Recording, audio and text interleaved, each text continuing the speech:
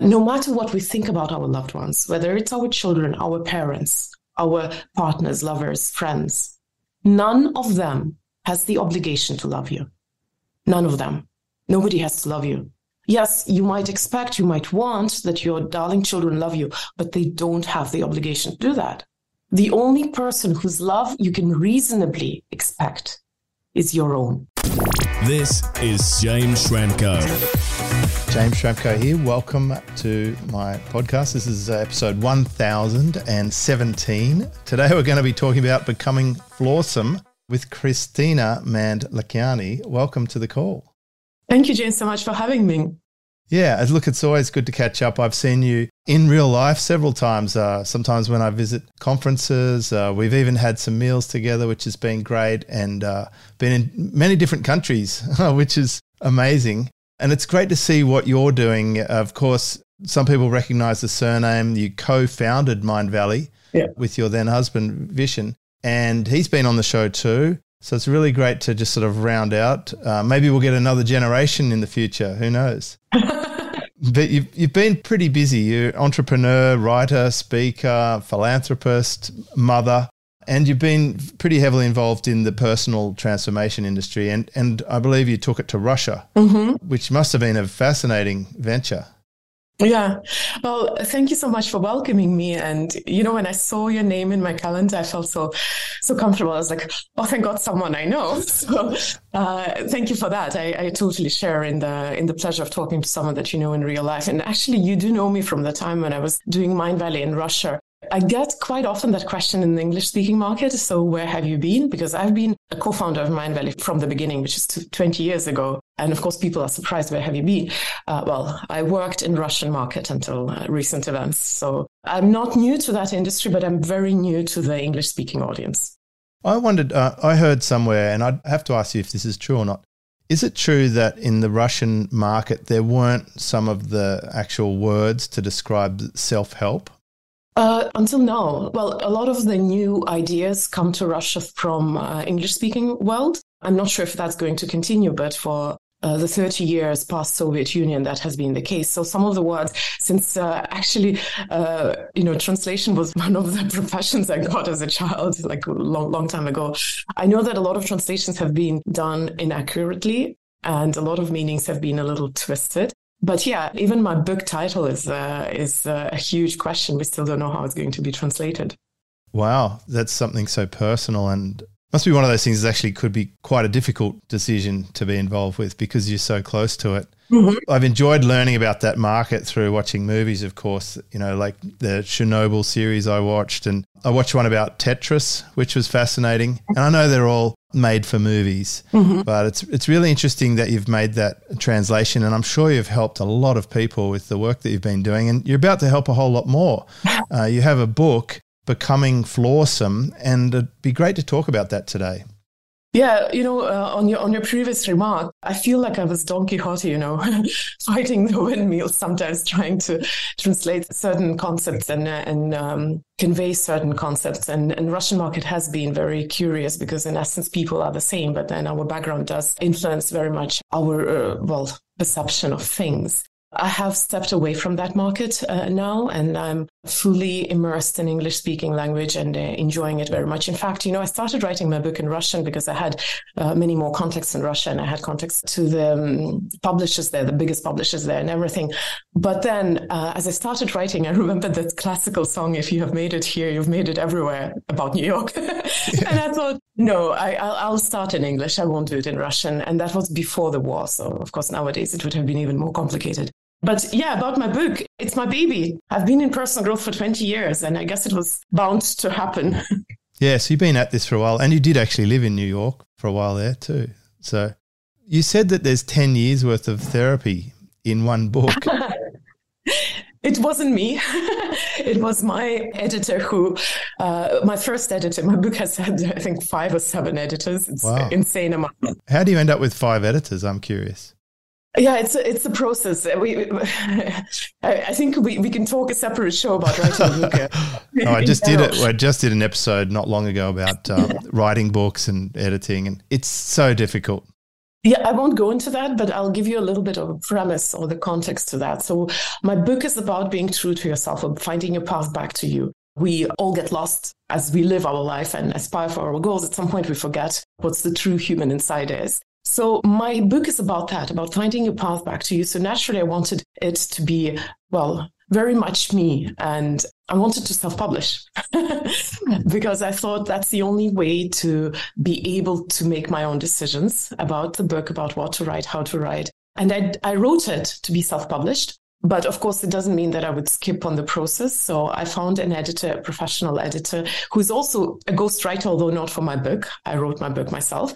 She was my first editor. She loved the book. She said it's like 10 years worth of therapy in one book. But then when it came time to actually publish, again, I thought that I want to give my book baby the best possible start in life. So I want to at least attempt to make it to New York Times bestsellers and all those lists. And that meant I needed to find a publisher. So in the process of finding a publisher and working with a publisher, a whole bunch of other editors jumped on my book and left their mark in it. Oh, that's funny. So this really sort of touches on one of the topics that you cover, which is authenticity. Yeah. What it actually is. It sounds like you needed this book to be authentic and it had to find its pathway but not be compromised along the way.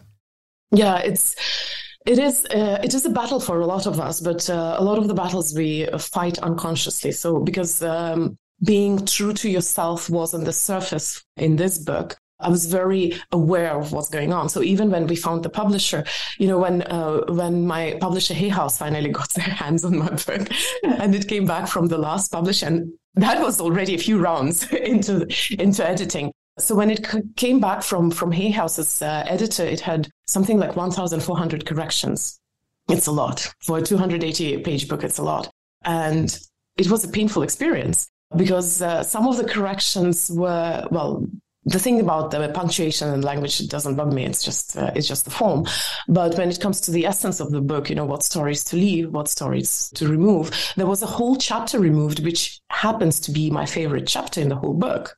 And that was such a battle because we face that battle sometimes. Do you stay true to your values, to yourself, or do you compromise what's important to you for a chance at success?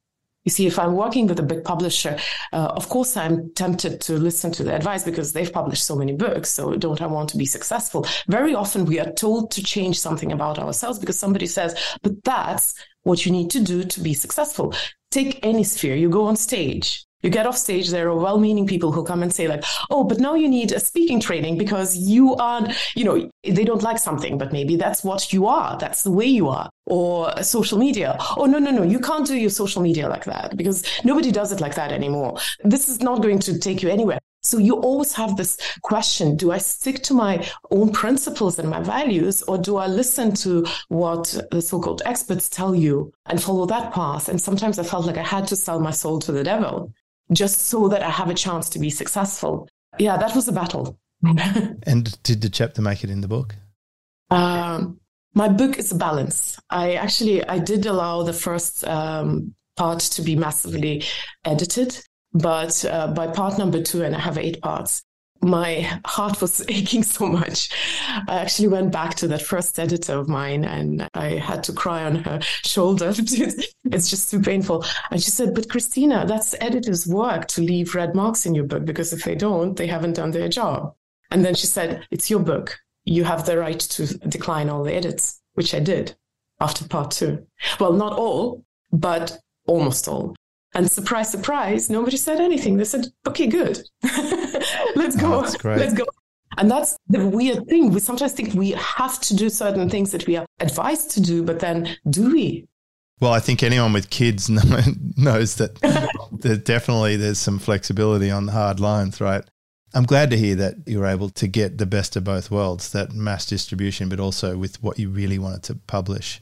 You talk about dragons, that basically you can't vanquish the dragons. They're still going to be there, and this probably was a bit of a dragon breathing fire at you. Can you talk about how that metaphor works?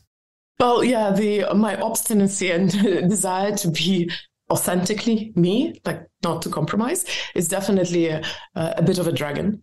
Now, it's funny because I hardly ever have to define dragons because people somehow understand what it means. But I use the word dragons in my book as a general term for anything which we feel is our flaw, our weakness, something that makes us feel less than, less worthy, unprofessional, not good enough. All those things, all our self-doubts, whether it's your qualities, your personality traits, your, past experience, traumas. I give them the general term dragons because these are the fire-breathing creatures who kind of make you very uncomfortable about yourself. So, yes, and I think in this process I learned that you can't slay your dragons because sometimes when you slay your dragon, you cut off a piece of what makes you you. So I was curious about that. When I was mentioning to a friend of mine today, we had a surf and I said, I'm really looking forward to having a chat to Kristina because she's got this cool book.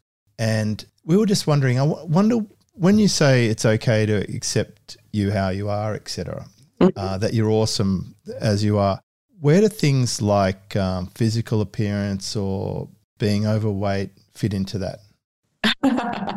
Well, these are two different things, right? Because being overweight is definitely not my area of expertise, so I wouldn't want to give advice on that. Although being unhealthy and unfit and having, let's say, damaging habits, and I'm not talking about just not going to the gym or eating anything you like, but actual damaging habits like smoking. Well, I said to my friend, what if you just like an angry person or you behave badly? Is it okay to say, well, that's just their dragon? No.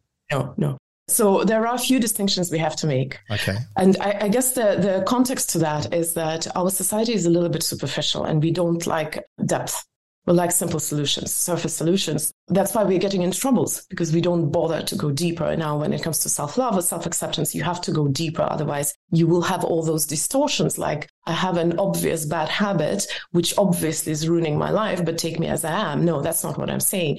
There is a difference between having a bad habit or having a tendency to a certain behavior, which is destructive, not just to yourself, but to the world around, and having certain qualities about you. Now, the people who are angry, there is a difference between feeling extreme emotions or getting very easily unsettled or having a very keen sense of justice versus being rude. These are very different things. I'm not saying you have to be rude. I'm saying that you have to recognize that you're the person who gets angry easily. So that you can't change probably. Probably your reaction to the world is in some way, of course, we were taking it superficially again. I guess you can become less angry. So is it about taming your dragon? Say, okay, I have this dragon, but I'm going to tame that dragon and be aware of it and protect myself from situations. So there is a difference between you staying true to yourself and you just being rude. And very often when people say, I'm just being honest, it's a pretext to an insult or uninvited comment coming out. Being honest doesn't mean that you have to profess your so-called truth left and right or offer your so-called truth to people when they're not asking about it. Now, on the other hand, when you feel like you are out of place or you're doing something which goes against your values, ejecting yourself politely out of this environment is perfectly fine. But let's say snapping at someone, being angry, being mean, being unreasonable because they have crossed your boundaries, that's not fine. So what I'm trying to say is that whatever you are, it's fine, but you still get to choose how you act, how you react to the world, how you interact with people. And that choice has to come from your values, probably, more than from your natural inclinations. A very drastic example would be, you can walk on the street and find someone super hot and attractive. It doesn't mean you're going to jump on that person and try to take them in the place, because we are humans. We're capable of disconnecting our urges from our actions. Gotcha. That's a really good explanation. I appreciate that, because I think some people might take your message as having permission to just, continue bad behavior or have bad outputs. But I really like that differentiation. I have to apologize, though, because if people take my message on the surface, of course, they may misunderstand it. And how many things have been taken out of context and people don't get it.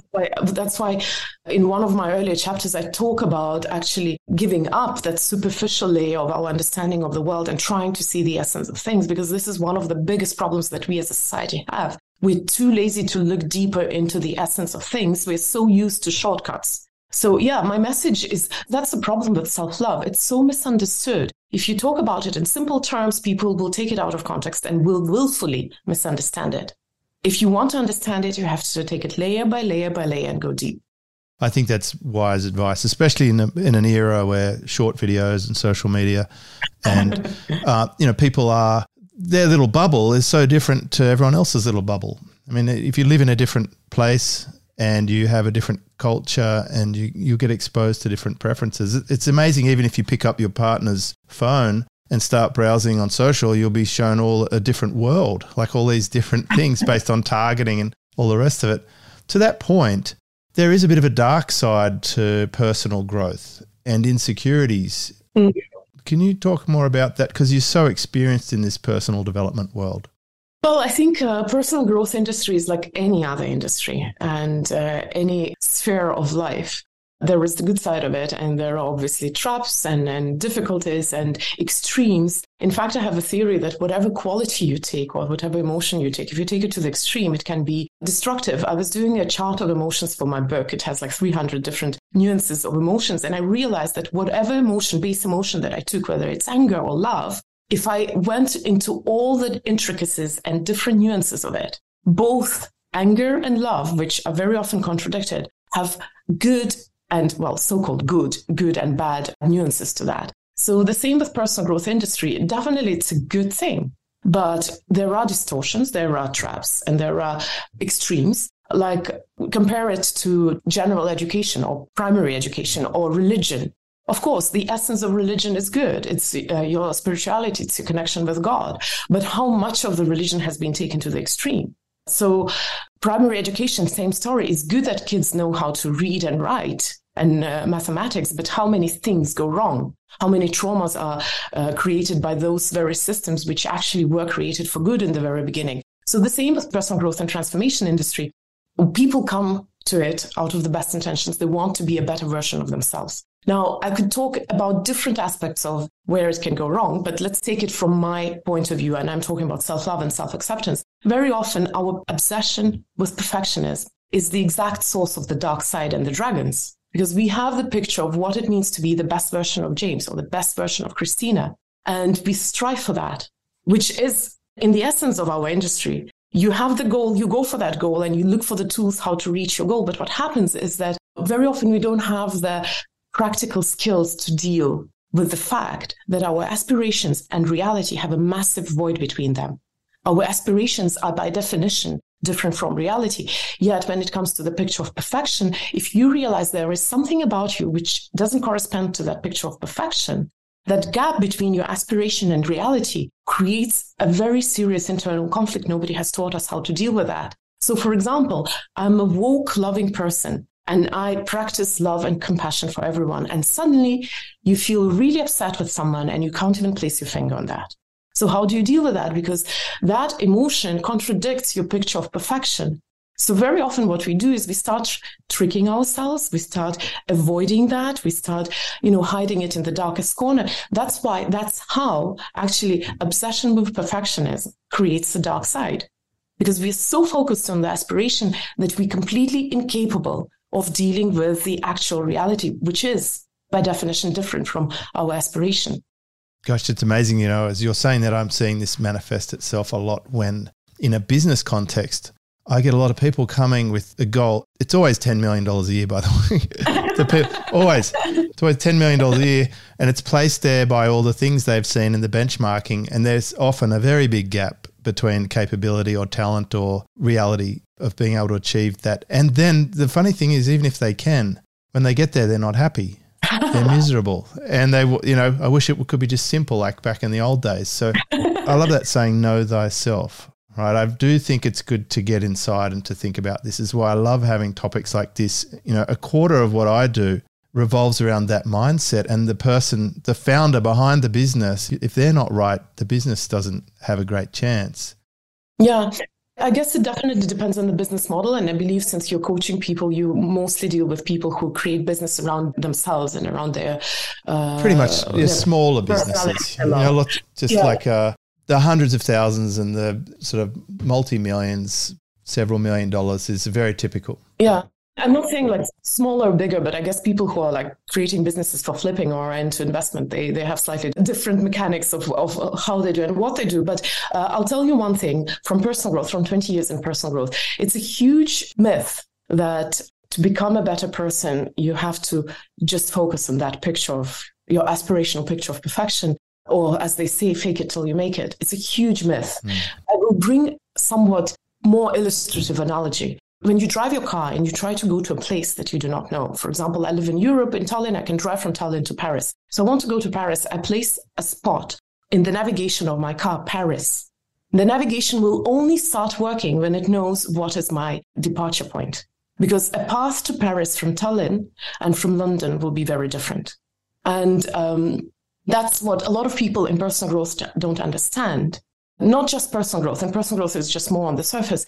Because we don't have the skills to deal with a reality which is not the aspiration yet, what we tend to do is that we're so focused on aspiration as if we're trying to ignore the reality or pretend that it's not there, or say, yes, maybe I was there, but now I'm jumping. You don't drop into Paris out of the blue skies. You have to drive there from point A into point B. So any transformation is only going to happen when you're 2 legs planted in your point A.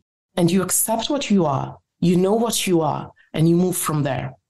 It sounds like responsibility. It sounds like ownership and stepping up to confront reality. Look in the mirror. I've often said, look in the mirror. That person there's the one that's going to help you more than anybody. It's 100% true because, you know, and I'm sure you know these kind of examples of people who would deny that they have a problem. Yes. Because their aspiration is not to have that problem. Yes. But they can't solve it. Why don't we talk about the Hermione syndrome and how you could diagnose that, you know, if you happen to be secretly suffering from it? I think that'll be an interesting discussion. Normally, I don't diagnose people, but I would imagine that among your audience, about 80% are probably Hermione, little Hermiones. So Hermione syndrome is the term that I came up with, but in essence, in popular literature, it's more known as a combination of perfectionism and imposter syndrome. Well, a lot of people have imposter syndrome, so I think you're bang on the money. And I do know, especially people who are quite technically talented, they tend to be perfectionists. I put a quote out the other day, actually. It was like, sometimes being too gifted at something can be quite a disadvantage because you get stuck in it and you can't let go. That's absolutely true, yeah. And then you don't do things that other people sillier than you do easily. Exactly. Like, how can that person, they don't even know where their domain's hosted, or, you know, they couldn't build a website or whatever. But, you know, you start tinkering around with that stuff, you won't actually go out there and meet people and make offers and sell things. So how do you fix the Hermione syndrome? Well, you don't fix. You're just aware of it. You say, okay, these are my dragons. So, you know, I'll confess, I don't know why I came up with this term, because actually perfectionism is a pretty good term for that as well. But, I think because everyone on the planet loves Harry Potter. It's a great newsjack. Yeah, and some people don't identify themselves with perfectionism, but I've been researching this sphere, and there are conditions which are very close to being a perfectionist, so Hermione, with little nuances. So basically what it means is that perfectionists usually have really high expectations and really high bar. They generally understand that they're pretty strong and pretty smart. Most people, they know when they're smart. Most people. Of course, a lot of silly people also think that they're smart. But the problem with perfectionists is that they have very low tolerance of failure and very low tolerance of personal imperfection. And that's what prevents them from doing things. Especially if we add to that something that we talked about earlier, or maybe I didn't talk to you about that, sorry. There is this tendency in our world where we deal out love as reward for good behavior. Yep. We learn it from childhood.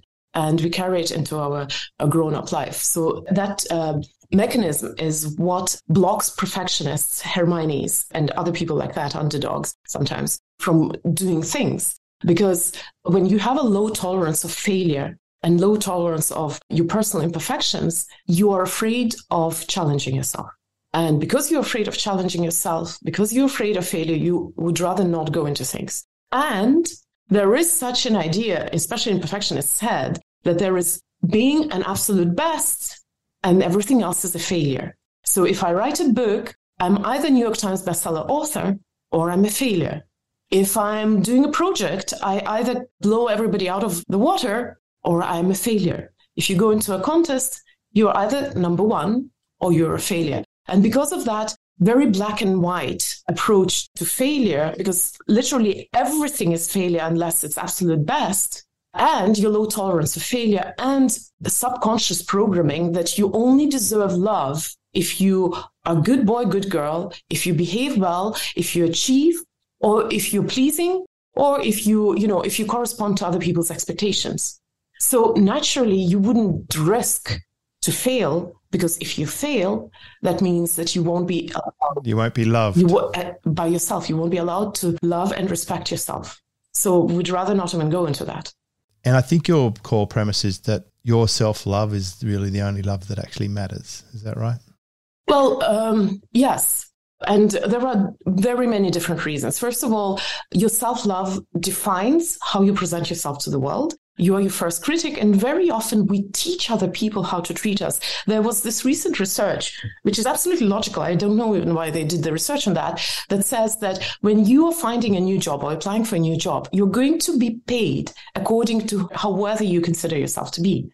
I've experienced that in real life. And that's natural, because how is anybody going to pay you for what you're really worth if they don't even know you? So the only way what they can go by is how do you think yourself being worthy? So that's one of the things why your self-love is important, because you do teach people how to treat yourself. And I'm sure you can think of countless examples of people who are so confident in themselves, like this Austin Powers character, right?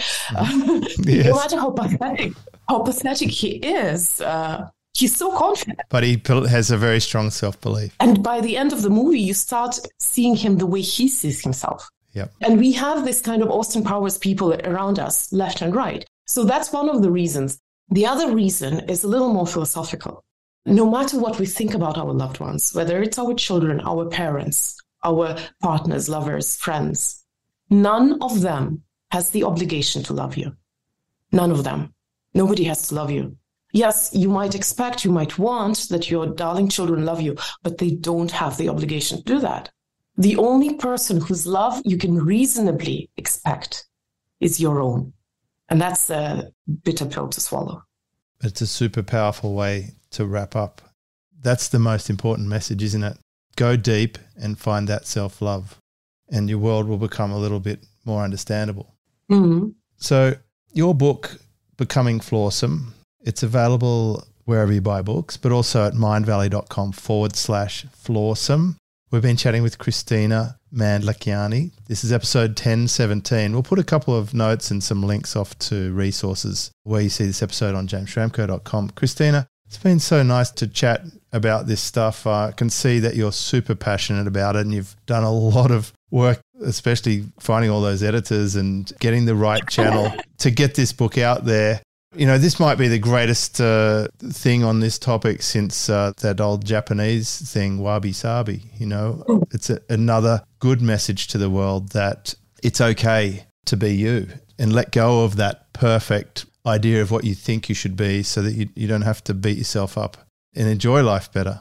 Can I tell one more little detail to that last message, is that please, not only it's okay to be you and to accept your dragons, but very often when you go down that path, what you discover is that the very things that you thought were your imperfections, your dragons, your flaws, these very things hold the key to your biggest strength and the biggest value you have to give to the world. And that's a twist at the end of the journey. I can agree with that. One of my very first audio products, I was at in a conference in Las Vegas, and I was beside this other guy, and he said, I've got your product. He said, your voice is so boring. And I guess that's one reason why I cranked out so many podcasts, because I was want to keep improving. You know, I want to actually think, okay, well, the first question I asked, is he right? And in fairness, I probably was a little bit dry in that product. But it's good to evaluate, but it didn't stop me. And I think that's the most important thing. I took it on board and I thought, you know what, I can develop this and still be okay with it. And even if people don't like it, well, it's bad luck. The information's still good. Well, I do not know. You probably, 1,000 episodes, you probably have improved massively. But I would say your voice is steady and calming and grounding, and that's very good. Well, thank you. That's amazing. That's super kind. I hope we can have you back to talk about, you know what, I have a suspicion that you might have more books coming out after this. I think you're going to get it. You know, my book's about 6 years old now, and I got a couple coming through the machine very slowly because it's so difficult for me, the book thing. I do hold them pretty close. But as they come out, I'd love to give them a spotlight. I know our audience are going to go out there and show you some love as well. I think working on yourself has to be a top priority in life. So great to catch up. Thank you, James, for having me and for giving me this opportunity. This is James Schramko.